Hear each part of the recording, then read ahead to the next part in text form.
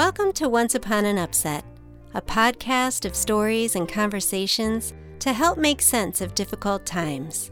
I'm your host, Jessica Laurel Kane. Today's episode is a story called The Boy Who Said No.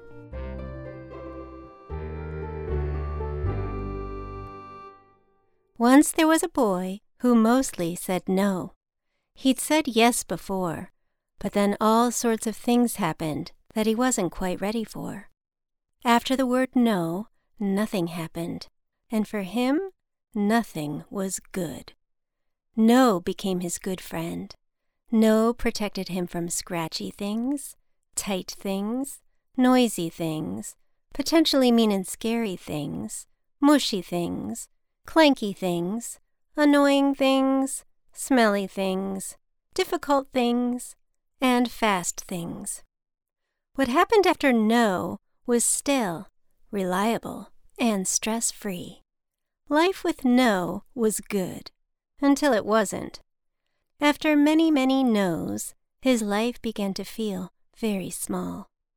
All that was left was his chair and his screen and his same 3 meals a day. The boy became bored, then sad, and rather angry.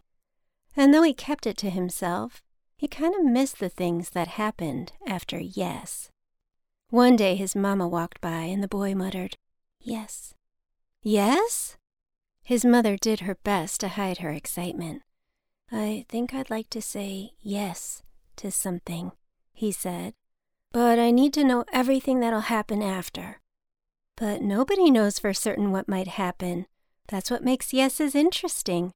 Every yes has the potential to make your world bigger in an unexpected way. But I'll be here to make sure you're safe, and you can let me know if you'd like to say no or yes to something else." "I guess it sounds like an adventure." "It is. Yeses can lead to all sorts of opportunities." So the boy got dressed, and he let the yeses lead the way. He said yes to walking, which didn't last as long as he feared. Yes to the beach, which wasn't unbearably hot. Yes to swimming, which felt nice, not freezing. Yes when a new friend asked him to play, and she was kind and even fun. Yes to a new kind of ice cream, which became his new favorite. Yes to swinging at the park, and he didn't get hurt. And yes to a hug goodbye, which filled his heart with love. He still kept his old friend No nearby, because he knew there would be times when no was necessary. But he began to have a special friendship with Yes.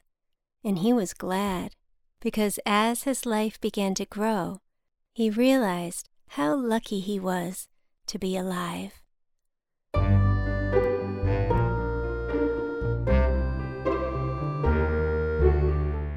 You've been listening to Once Upon an Upset. This week's episode was written, produced, and edited by me, Jessica Laurel Kane. And the music was made by Jerome Rawson at Fresh Made Music. For illustrations, merchandise, and more, please visit onceuponanupset.com. And don't forget to subscribe. See you next week.